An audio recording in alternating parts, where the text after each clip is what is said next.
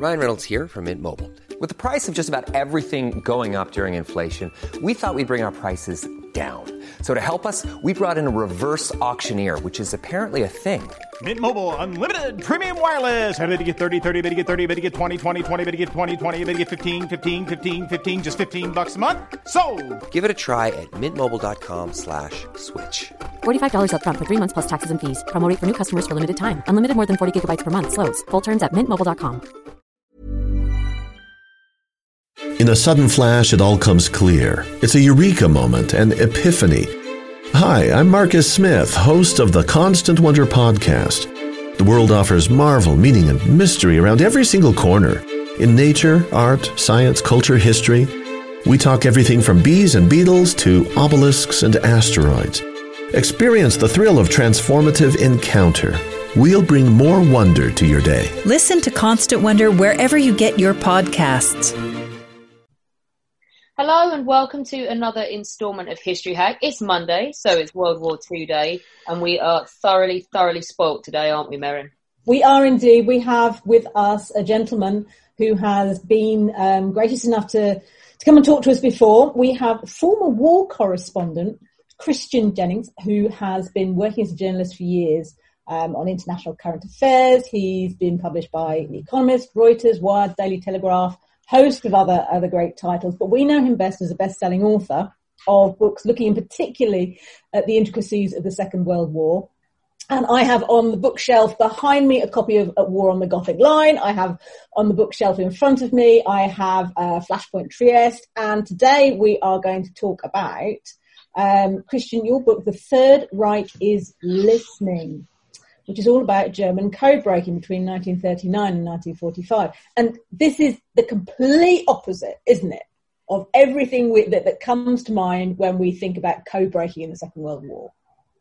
It's the exact opposite story from what most of us know at the moment, which is reasonably and understandably centered around the cryptanalytical successes of mainly the British and the Americans, almost entirely centered around the phenomenal successes and the staggering story of Bletchley Park and Ultra, predominantly centered around their successes in intercepting and cracking the codes used on the German Enigma machine. I went to the other side of the channel and thought, what were the Germans doing? Like all very good ideas, it wasn't mine. It was prompted by a much, much better historian than me, Sir Max Hastings, who wrote in one of his books, it remains one of the largely unanswered questions of World War II, why a regime as technologically advanced as the Third Reich could not better the Allies or match them in code breaking and in cryptanalysis. And I thought, drag to a bull for a historian, isn't it? It absolutely is. And I thought, as I said before, I bet somebody's done this book. I bet somebody's really looked into those archives and found out what the Germans were up to. And I looked and saw nobody had. Yeah. And the Germans have formed, don't they, on not being the greatest code breakers? Because even before we get to the Second World War, they have had their time, as it were, during the First World War. Their successes, their considerable successes in the Second World War were based upon their considerable failings in the First World War. In the First World War, they relied on code books, which were captured, stolen, intercepted by the Allies or, by the Russians who gave them to pass them on to the Royal Navy. The Royal Navy and the British nascent code breaking operation in the First World War cracked them, and the Germans learned from this lesson, which was do not rely on codes written down in books. Go to machines. When a German man called Arthur Scherbius came along in the 1920s and said that he had invented a machine that he called Enigma, which can be used to send complex technological information, like from banks about money transfers, in covert ways with ever-changing codes. to cut a very long story short, the Germans looked at it, thought, no, it's too expensive for us. We shouldn't be rearming at the moment. Oops, but we do need it. And finally, ultimately, the German Navy, the Kriegsmarines Intelligence Gathering Service, the Beobachtungsdienst, under their star codebreaker, Wilhelm Tranau, himself a former signals officer from World War I, said, we need to go for this machine. We mustn't rely on codebooks. Tranau himself, who in many ways was the German equivalent of Alan Turing, Tranau had been a signals officer on a German Navy ship in the First World War. One night he was on radio duty in the signals room, and a message came in from another battleship. And just for his own amusement almost, he went off and cracked it. Went to his superior officer and said, hey, look what I've just done. They were extremely unamused by it and said he should never get involved in anything to do with signals ever again. He didn't listen to them, went off and was recruited to form the German Navy's cryptanalytical service in the 20s and early 1930s. So the point being, the Germans learnt from their failures in World War I, and the main thing they did was base themselves around machines, leaving the Allies, particularly the British, in the 1930s, still dependent on code books, very particularly the Royal Navy. So let's get to the shape you decided to use for this book, and where did you get the information from? Things in life that I discovered when I was an investigative journalist in countries in the Balkans, in Africa, in Europe. It's normally there. It's knowing, as a German journalist once said to me, most things are there. It's knowing where to look and knowing how to look for them. And I thought that a regime like Germany, firstly, they would have kept records. Everything would have been written down. There were 10 German cryptanalytical, code-intercepting, code-making, code-breaking agencies. The SS, the Foreign Office, the Army, the Navy, the Air Force, even the Post Office. And the Germans are, as we know, they're meticulous. They keep records. And I thought, where will these records be? So I went, I read a few books, I looked online, and of course you discover that the majority of it is in the National Security Agency archives in the United States. It's in the National Archives in Great Britain. And the actual documents themselves about these code-breaking agencies of the Germans, the majority of them were possessed by the Americans. And what had happened is, as the war was coming to an end in 1945, the Americans, in particular backed up by the British, wanted to know the successes and technological advances of the Germans in 4 particular areas. They wanted to know about their nuclear technology, their rockets, their jets, and they wanted to know about code breaking and cryptanalysis. So TICOM, the Target Intelligence Committee, was formed. A bunch of officers, men, NCOs, some of them given a bit of training at Bletchley Park, some of them reservists, technical officers, were sent into Germany in the dying days of the war and the first days of peace, with their brief being, find the people who worked for these cryptanalytical organizations, find their documents, find the machinery. What did they know? What did they do that we didn't? The British particularly had one great, big, enormous question mark hanging over their head, which is, did they know we'd cracked Enigma or not? Okay, so that's their question, and to some extent we kept the success of Bletchley quiet, didn't we? Our ability to keep the secret of Bletchley Park was just one part of its staggering successes. the more people knew about the secret of Bletchley Park and what the British were achieving with their inroads into Enigma codings, in a way, the more secret it became. The British were, as I say in the book, were so keen not to compromise the cryptanalytical goose that kept laying the golden egg of Enigma, that they sometimes kept the information from their own senior leadership, their own senior commanders who could have used it. And they were desperately keen that obviously the Germans shouldn't find out that Enigma had been compromised. And so they were very careful not to put it into any of their own messages, any information that they might have gathered from intercepting thousands and thousands and reading thousands and thousands of Enigma-based messages. One of the failings, or not so much a failing, but they turned a slightly blind eye to the fact that the Germans themselves could, and obviously would have been trying to break into British codes as well.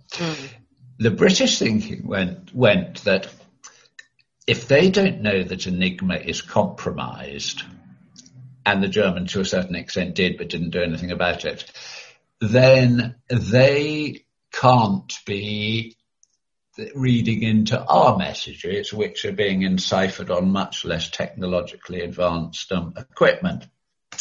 The difference being, though, is that the British and the American, well, the British at Bletchley Park and the Americans at Arlington Hall in the States, had essentially developed their cryptanalytical capabilities, capturing Enigma machines from German weather ships, from captured German submarines, from frigates, etc., etc. It all started as war got going, and the British took off in a real hurry at 100-meter sprint, led by people like Alan Turing. The Germans had been preparing for war for 15 years before 1939.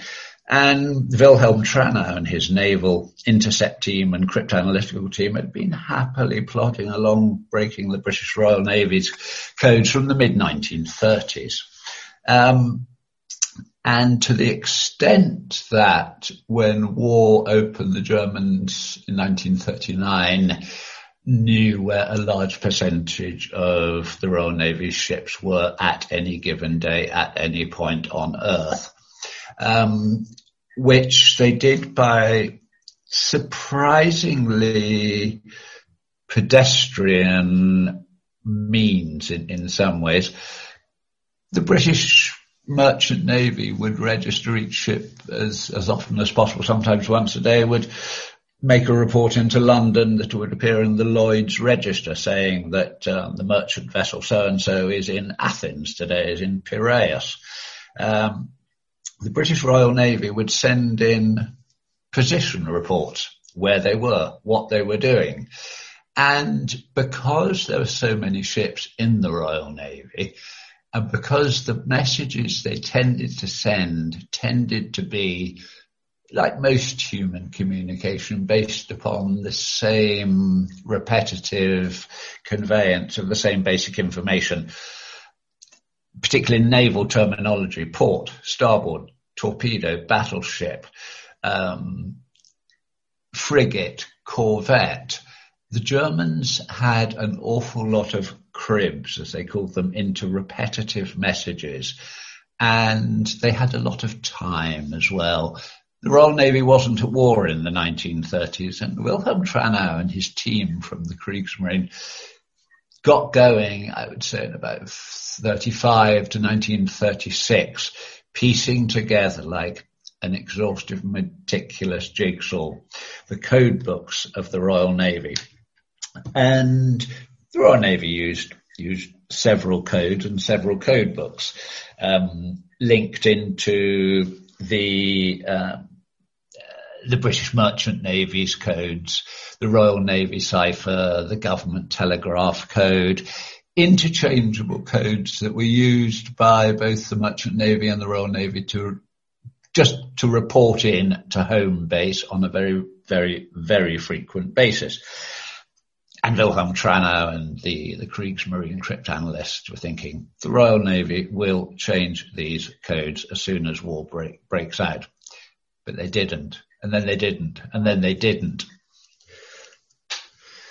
So that's interesting, because when we think about the equilibrium of human endeavour, whether you are British or German or Italian or whatever nationality you are, if you're taking part in the Second World War, it's not a linear exercise. Everybody's trying to get the upper hand. The British have definitely got their foot in the door when it comes to developing cipher technology, and equally the Germans are making advances. When we hear about the popular narrative, we tend to focus on the great example that comes to mind is in the Turing film, where the decision is not to surface the fact they've realised that a ship is about to be attacked, and this whole moral dilemma comes forward. But if we move away from the Atlantic, if we move away from the Germans and how they are looking at those Lloyd's Register messages, what successes were there among what successes were there for the Germans among breaking codes that gave them positions on land or elsewhere? A huge variety. Incidentally, just picking up very quickly on the example from the Imitation Game from about Turing, about the ship that gets that is allowed to be torpedoed so that the information about Enigma should not be compromised. Mm-hmm. There's a bit in The Third Reich is Listening, my book, in which I reconstruct an attack on a convoy only through the signals sent and received by one German U-boat. Wow. And that the German U-boat knows that the Kriegsmarine back in France have been able to crack into the Royal Navy code, and this German U-boat is stalking a Canadian destroyer, the Ottawa, which it sinks, and we have it seen from the point of view of the officers and some of the men on the Ottawa itself. And the Germans know that they've cracked the Allied codes, and the Germans don't know that the Allies have cracked theirs. Oh. The Canadian destroyer is sunk. The crew are largely rescued, and when they come to dry land, the captain, a Canadian, who was, as a result, immensely pissed off for the rest of his life about it, is told by a senior British naval officer that, oh, by the way, the Germans were reading all your signals, so sorry about that. Please don't tell anybody. And he waited until just before he died and then wrote a very, very, very lengthy article about it in a rather hard-to-find Canadian nautical magazine, which I found. The point being is that the Allies didn't know largely that the Germans were reading theirs, and the Germans largely didn't know that the Allies were reading their codes as well. So it was like a sort of sequilineal game of maritime chess. But just returning onwards then to the other, the Kriegsmarine, the German Navy, and what their U-boat teams were doing was just one part of the picture. Mm. The Germans had been forming in the 1930s large cryptanalytical agencies attached to each of their different departments of the armed forces. One of the main ones were the Luftwaffe. The Luftwaffe, under the tutelage of some civilian staff and some Air Force staff, realized very quickly in the 1930s that as radio technology developed, so the ability to read into it, crack it, and pull messages out of the sky, as one Luftwaffe officer described it, was going to become paramount. So they set up a whole series of radio intercept stations in places like Bavaria, northern Germany, and the Black Forest, where they were not just picking up French signals, Spanish signals, Greek signals from North Africa. They could do the whole Mediterranean as well. anywhere that was remotely allied to the Third Reich in the 1930s, you would find that German Army, German Air Force, German Navy, cryptanalytical intercept staff would arrive and help build a network of intercept stations. When Franco welcomed Luftwaffe technicians and personnel into Spain and to help him in the Spanish Civil War, the Luftwaffe sent a whole series of teams who, operating under civilian cover, set up a whole series of listening stations as far south in Spain as Seville. They were based on a cattle ranch outside Seville in civilian clothes under rather thin cover, where they were intercepting and picking up Royal Navy signals from the Mediterranean, off North Africa, Gibraltar, and this helped the Luftwaffe, for instance, work out what the British and the French Air Forces, who didn't want to get involved in the Spanish Civil War, but they were deploying aircraft, shuttling them around the Mediterranean, sending lots of signals. So the codes of the British Royal Air Force and how they operated, the Luftwaffe had been having a really successful go at them by 1937 and 1938. Similarly, and so when war began, for instance, and the bombing campaign of Germany started, I mean, in the opening weeks of World War II in autumn 1939, when a Wellington squadron went on a bombing raid of the docks in Bremen, I think it was.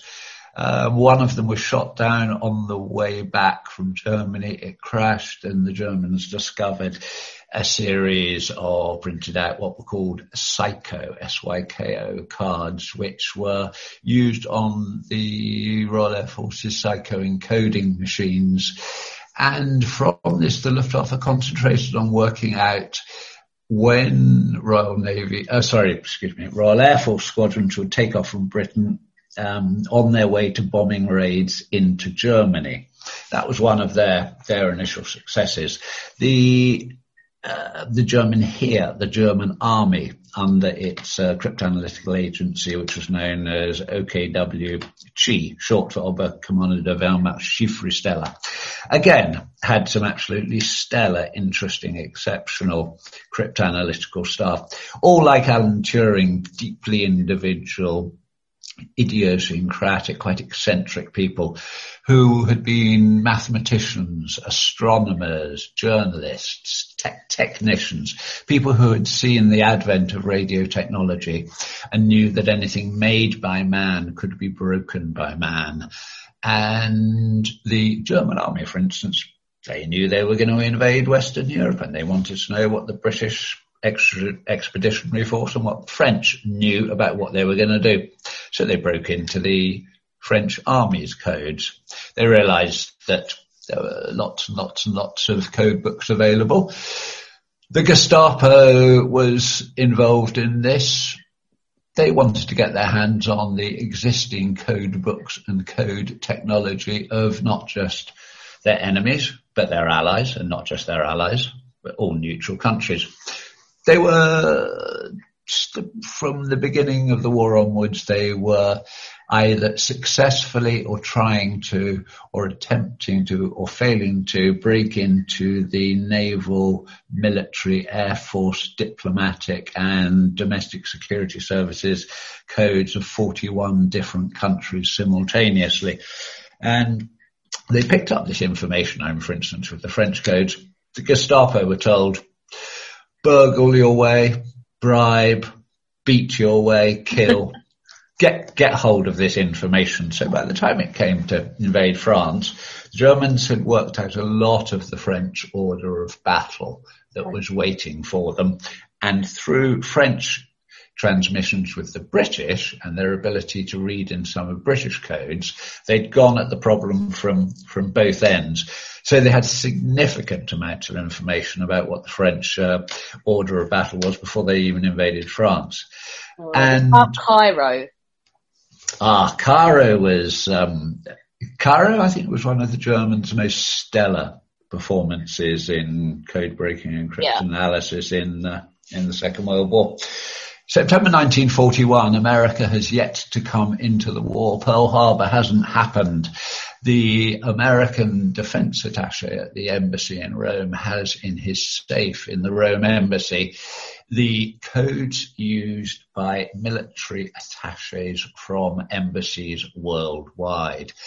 The Italian SIM, the Servizio Informazione Militare, the military intelligence service, go off and burgle the American embassy. It was quite easy for them. The head of Italian military intelligence had the keys to every embassy in Rome apart from the Russians. So they let themselves in during the hours of night, opened the safe, took out the code book, photographed it and put it back. The Americans were none the wiser. They passed on some of it to the Germans. The Germans also received pages of this code book via the Hungarians from another diplomatic source as well. The Italians started breaking it. The German army cryptanalysts started breaking it as well.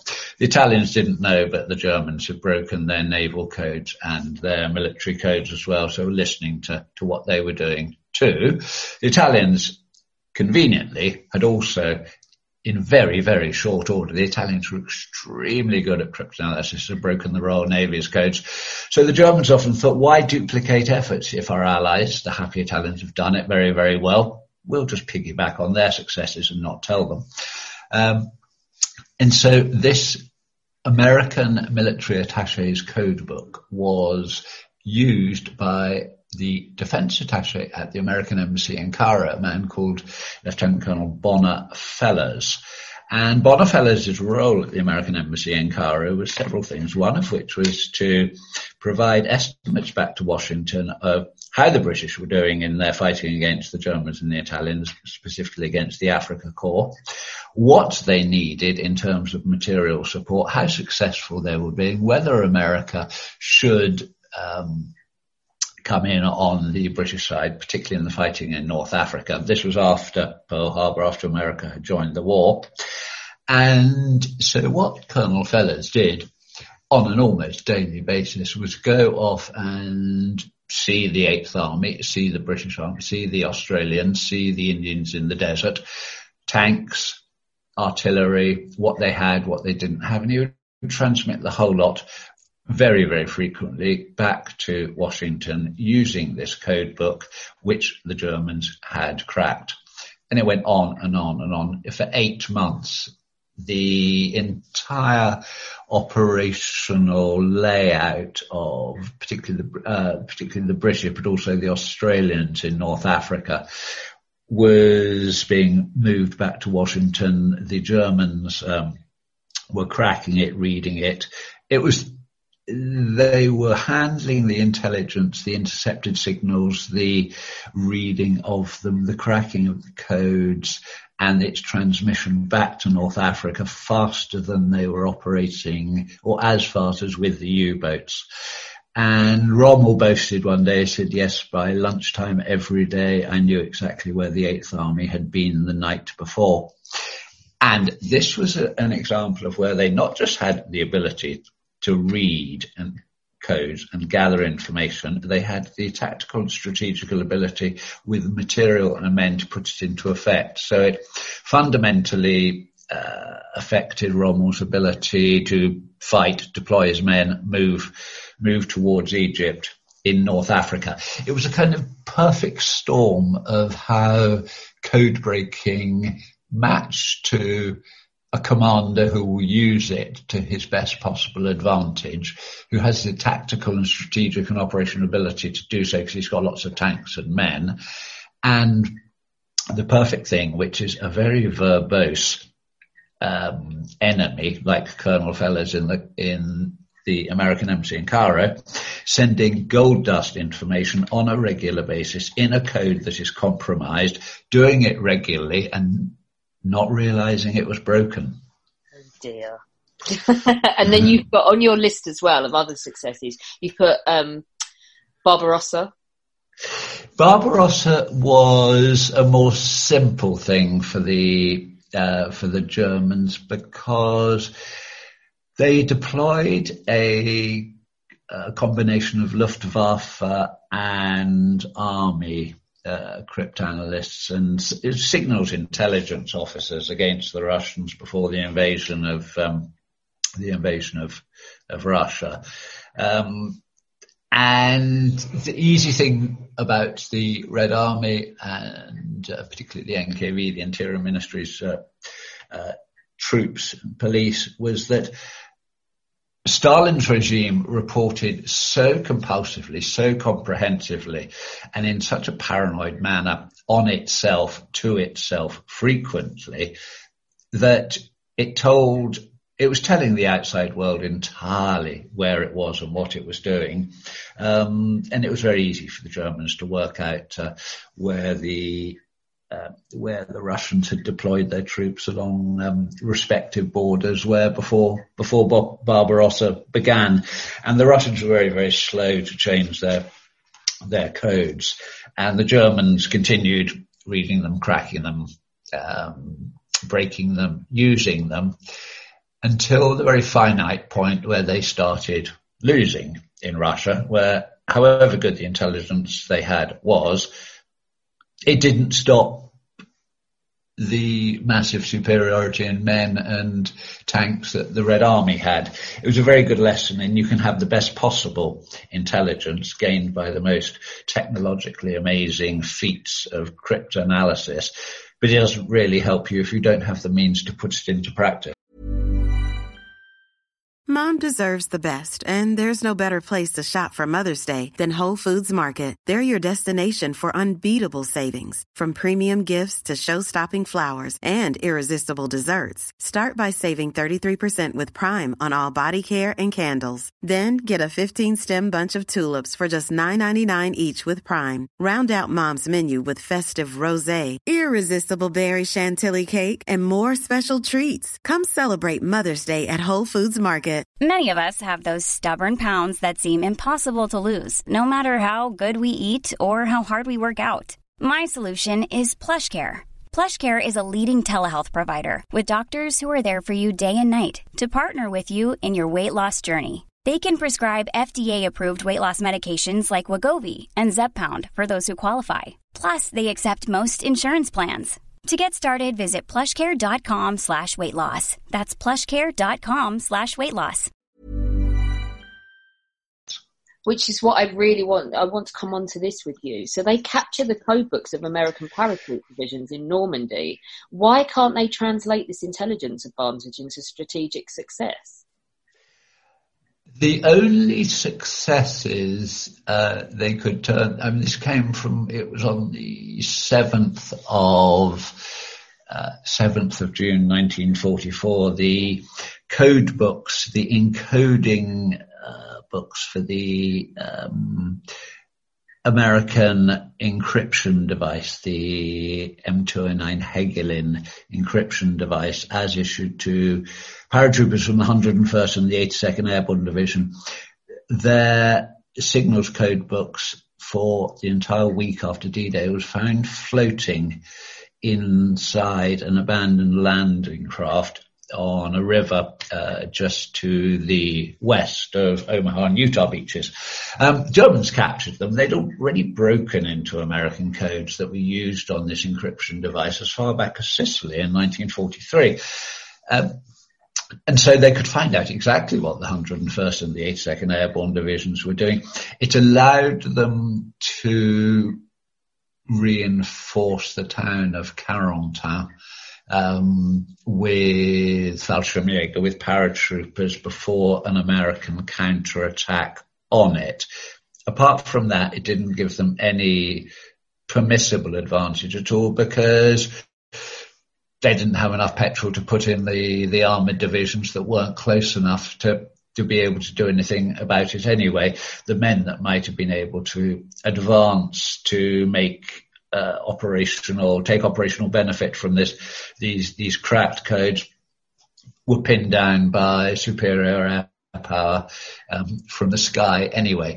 It was an absolute perfect example of you having the best intelligence in the world, and if you can't put it into effective use, then it's useless. As you know, Normandy was a very, very, very good example of how the German successes in cryptanalysis stood them in massively good stead when they were winning.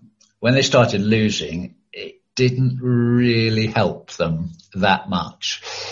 The Allies, even when they were, they were losing, in the Battle of the Atlantic in 1940, 41, 42, the Allies got bigger and better at doing it by being better and bigger. And the more enormous the Allies' sort of successes at Bletchley Park became, the more they managed to keep the secret. They kept a secret because essentially they were working in a democracy with a unified monolinear chain of command where everybody was doing as much as possible the same thing for the same ends. The Germans had 10 different agencies working under a dictatorship where the person at the top of the chain of command, the delusional Hitler, was as much an obstacle to German successes as Allied code breakers were. When Hitler, at the end of the war, at the Yalta Conference, Stalin, Roosevelt, and Churchill were deciding the way in which the post-war world would be and how the closing phases of World War II would look like. The Turks had intercepted signals from the Soviets from Yalta, which in turn were being cracked by the Hungarians. The Hungarian military intelligence apparatus had an SS cryptoanalytical liaison officer based with them who were buying information off the Hungarians, giving it back to Germany. The Germans thereby knew exactly what the Russians pretty much wanted to do after Yalta. I followed the trail of these signals back to the moment where they're actually presented to General Jodl and to Hitler himself. And somewhere in the middle of what I think came to thousands, if not just under 10,000, 20,000 something documents I went through in several different languages, wow. There was just that moment where I found Hitler's reaction annotated in pencil on one particular piece of paper, where the head of his army, code breakers, has said, listen, we've got this amazing breakthrough. And Hitler and his chief of staff just turned around and said, listen, you complete idiot, get yourself a new job. You're no good at this one. So they were screwed. They could deliver the finest intelligence product there was, but if Hitler and the upper echelons of the Third Reich didn't treat it properly, then it was useless. That's incredible. And the idea that benefit couldn't be used is, it must have, if they had been able to use the intelligence, if they'd had the resources, and if they hadn't been inhibited by those upper echelons having their own ideas about what it would, would the war have been shorter? Very good question. It's the two frequently asked questions. Did German successes enable them to make the war longer, and did the Allies' ability to deploy ultra-intelligence from Bletchley make the war shorter? The answer to the latter is I think it almost certainly probably did. The successes at Bletchley, particularly when deployed, as David Kenyon, who you may have come across, is the research historian at Bletchley Park, his book about how Bletchley became an intelligence agency of its own and what it gave to the Allies so they knew what they were up against when they landed in Normandy.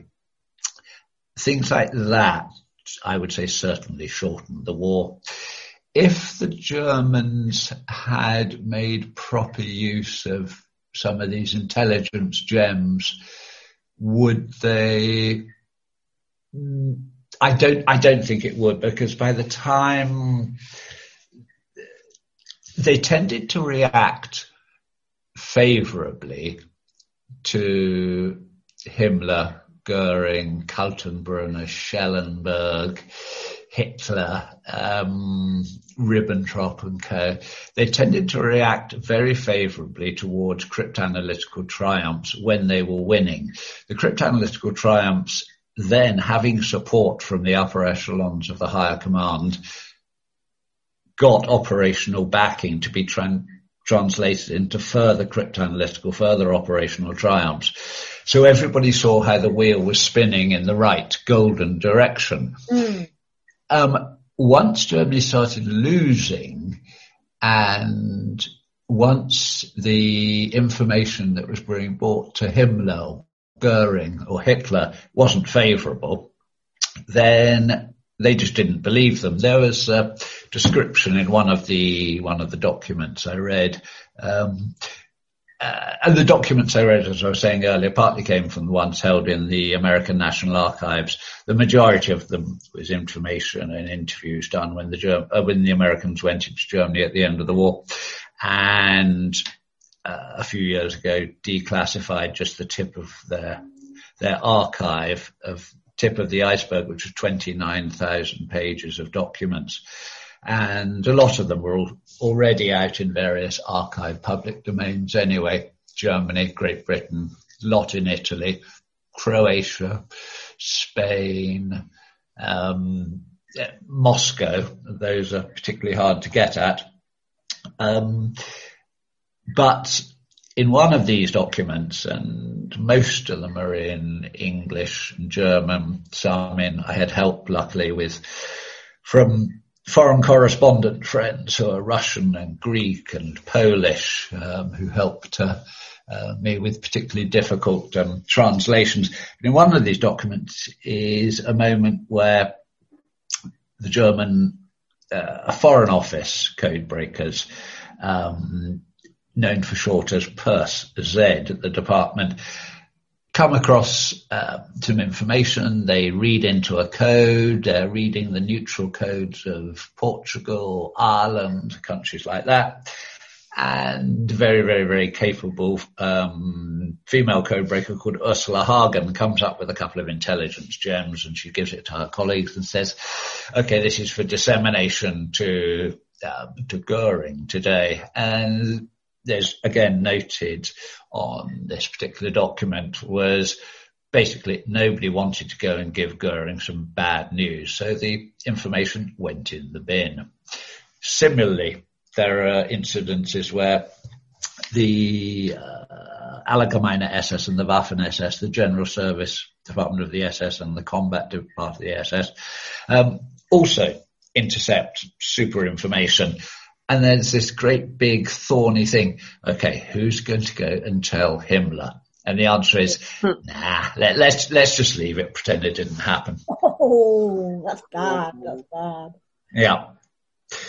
And it's reading the amount of information that was, I stress, I'm not a mathematician. I know very little about code breaking, and the more one discovers about history, the more one discovers that one actually knows relatively little. And one of my main residual feelings after being based in the former Yugoslavia for 13 years as a foreign correspondent in Kosovo, Bosnia, Serbia and other places, was I left feeling I hadn't necessarily kind of found out an enormous amount of information. I'd certainly systematized my ignorance. But it was the same with World War II and with German code breaking, as I touched the very tip of the iceberg, and I reckon, the book was 300 to 400 pages long. I was reading for each paragraph to page of the book. I was probably reading 120 pages of documents. I think a lot of our listeners will resonate with that, the fact that you can just go down a rabbit hole and explore so much information and come back with one. But then at least you have the credibility in you have your own peace of mind. You have that integrity on the page, don't you? Well, exactly. It's the compulsion. People often ask me, what's the borderline between curiosity and interest? The answer is there isn't one, because the two are basically intellectually similar. once you start reading the German signals to and fro about an attack on a convoy, it's like eating cherries. You don't really want to stop when you know you can continue. And one of the chapters in my book is in early March 1943, when, guided by their breaking of Allied merchant ships and naval codes, 41 U-boats gather in the middle of a storm south of Greenland in hideous weather conditions, knowing that two very large convoys, HX 229 and SC 122, which between them have 108 merchant ships, are coming straight into their path. And so the Germans form an attack line of 41 U-boats, divided up into three wolf packs, known with typical German kind of love for chivalry and drama, known as Daredevil, Harrier and Robber Baron. And these two convoys go slam bang into 41 U-boats. And Bletchley Park, this is March 1943. The Allies have been reading into Enigma for a very considerable period of time. In the middle of the battle, and I follow it through the diaries and the operational signals sent by U-91-1, Type 7C U-boat captained by a man called Heinz Vorkeling. And Heinz Vorkeling, on the 10th of March 1943, just as this action against the convoy is getting underway, is the codes in he's received instructions on the 10th of March to change his short weather code book to make his weather reports. So Bletchley Park suddenly, in the middle of, just before one of the biggest convoy battles in the North Atlantic, are blind to Shark, the code known as Triton that was used on Enigma, the encipherment system, which Bletchley called Shark. And Bletchley have a blackout. Meanwhile, the Kriegsmarine know exactly what is coming at them and where it is. And despite the horrific weather, you can imagine it, in the middle of the night in 15-foot waves, 400 miles south of Greenland. And it's a massacre. It's, it was described by the Germans as the greatest convoy battle of the war. And only then, by mid-March 1943, did the Allies really sit down and have a think and thought, our codes were compromised. Wow. They've been reading into our codes all along. Yeah. And it was only March 1943 that actually happened. Then they carry out an enormous retrospective appraisal of incidents when their codes could have been compromised. And of course, this is all documented by the British, and it's documented by the Americans. The British, of course, don't want anybody really to know that this is going on. The Admiralty are quite rightly rather sort of edgy about this. The Americans are rather quicker to broadcast the information that this is what's been going on, because American crews on American merchant ships are going to the bottom of the Atlantic with the same speedy demise as Royal Navy warships are. And the retrospective analysis of how the Germans had been doing what they were doing and reading into naval and merchant navy codes properly only takes place in the middle of 1943. So that's interesting. When anybody mentions Bletchley, I think it's like word association. The next word in the sentence is usually enigma. Did the Germans discover that Enigma had been compromised at the same time, roughly around the same time? What did they do about it? The German Wilhelm Tranau and one of the army cryptanalysts, Wilhelm Fenner, assumed that if they were using machines, then of course the Allies were going to try and break into them. And the Enigma machines physically were given after so many embassies, so many army units, so many air force units, everybody had one. So in the middle of war, it became too operationally difficult to replace the system. However, they could make the encipherment system on it, the number of rotors, how often the codes were changed, infinitely complex, which is what they did. And they had a few inklings that it was broken, because interesting enough, at the beginning of the war, the Poles, who'd had the earliest successes against the German Enigmas, some Polish code-breaking officers, some cryptanalysis signals officers from the Polish army were captured by the Germans as they fled Poland heading for Czechoslovakia. And under questioning, these 3 Polish officers told the Germans that Enigma had been compromised. But as I said in the book, the Germans who they told it to didn't know enough about it to do anything with it. And the Germans who could have done something about it didn't know.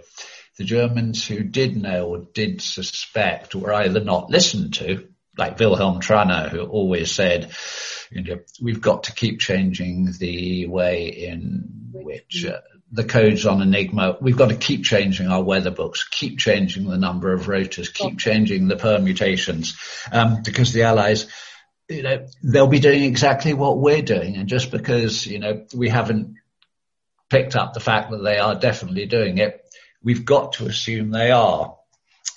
But he wasn't listened to. And that again was another difference between the British and the Germans and the Americans, the Allies and the Germans, is Churchill listened to pretty much everything that Bletchley said.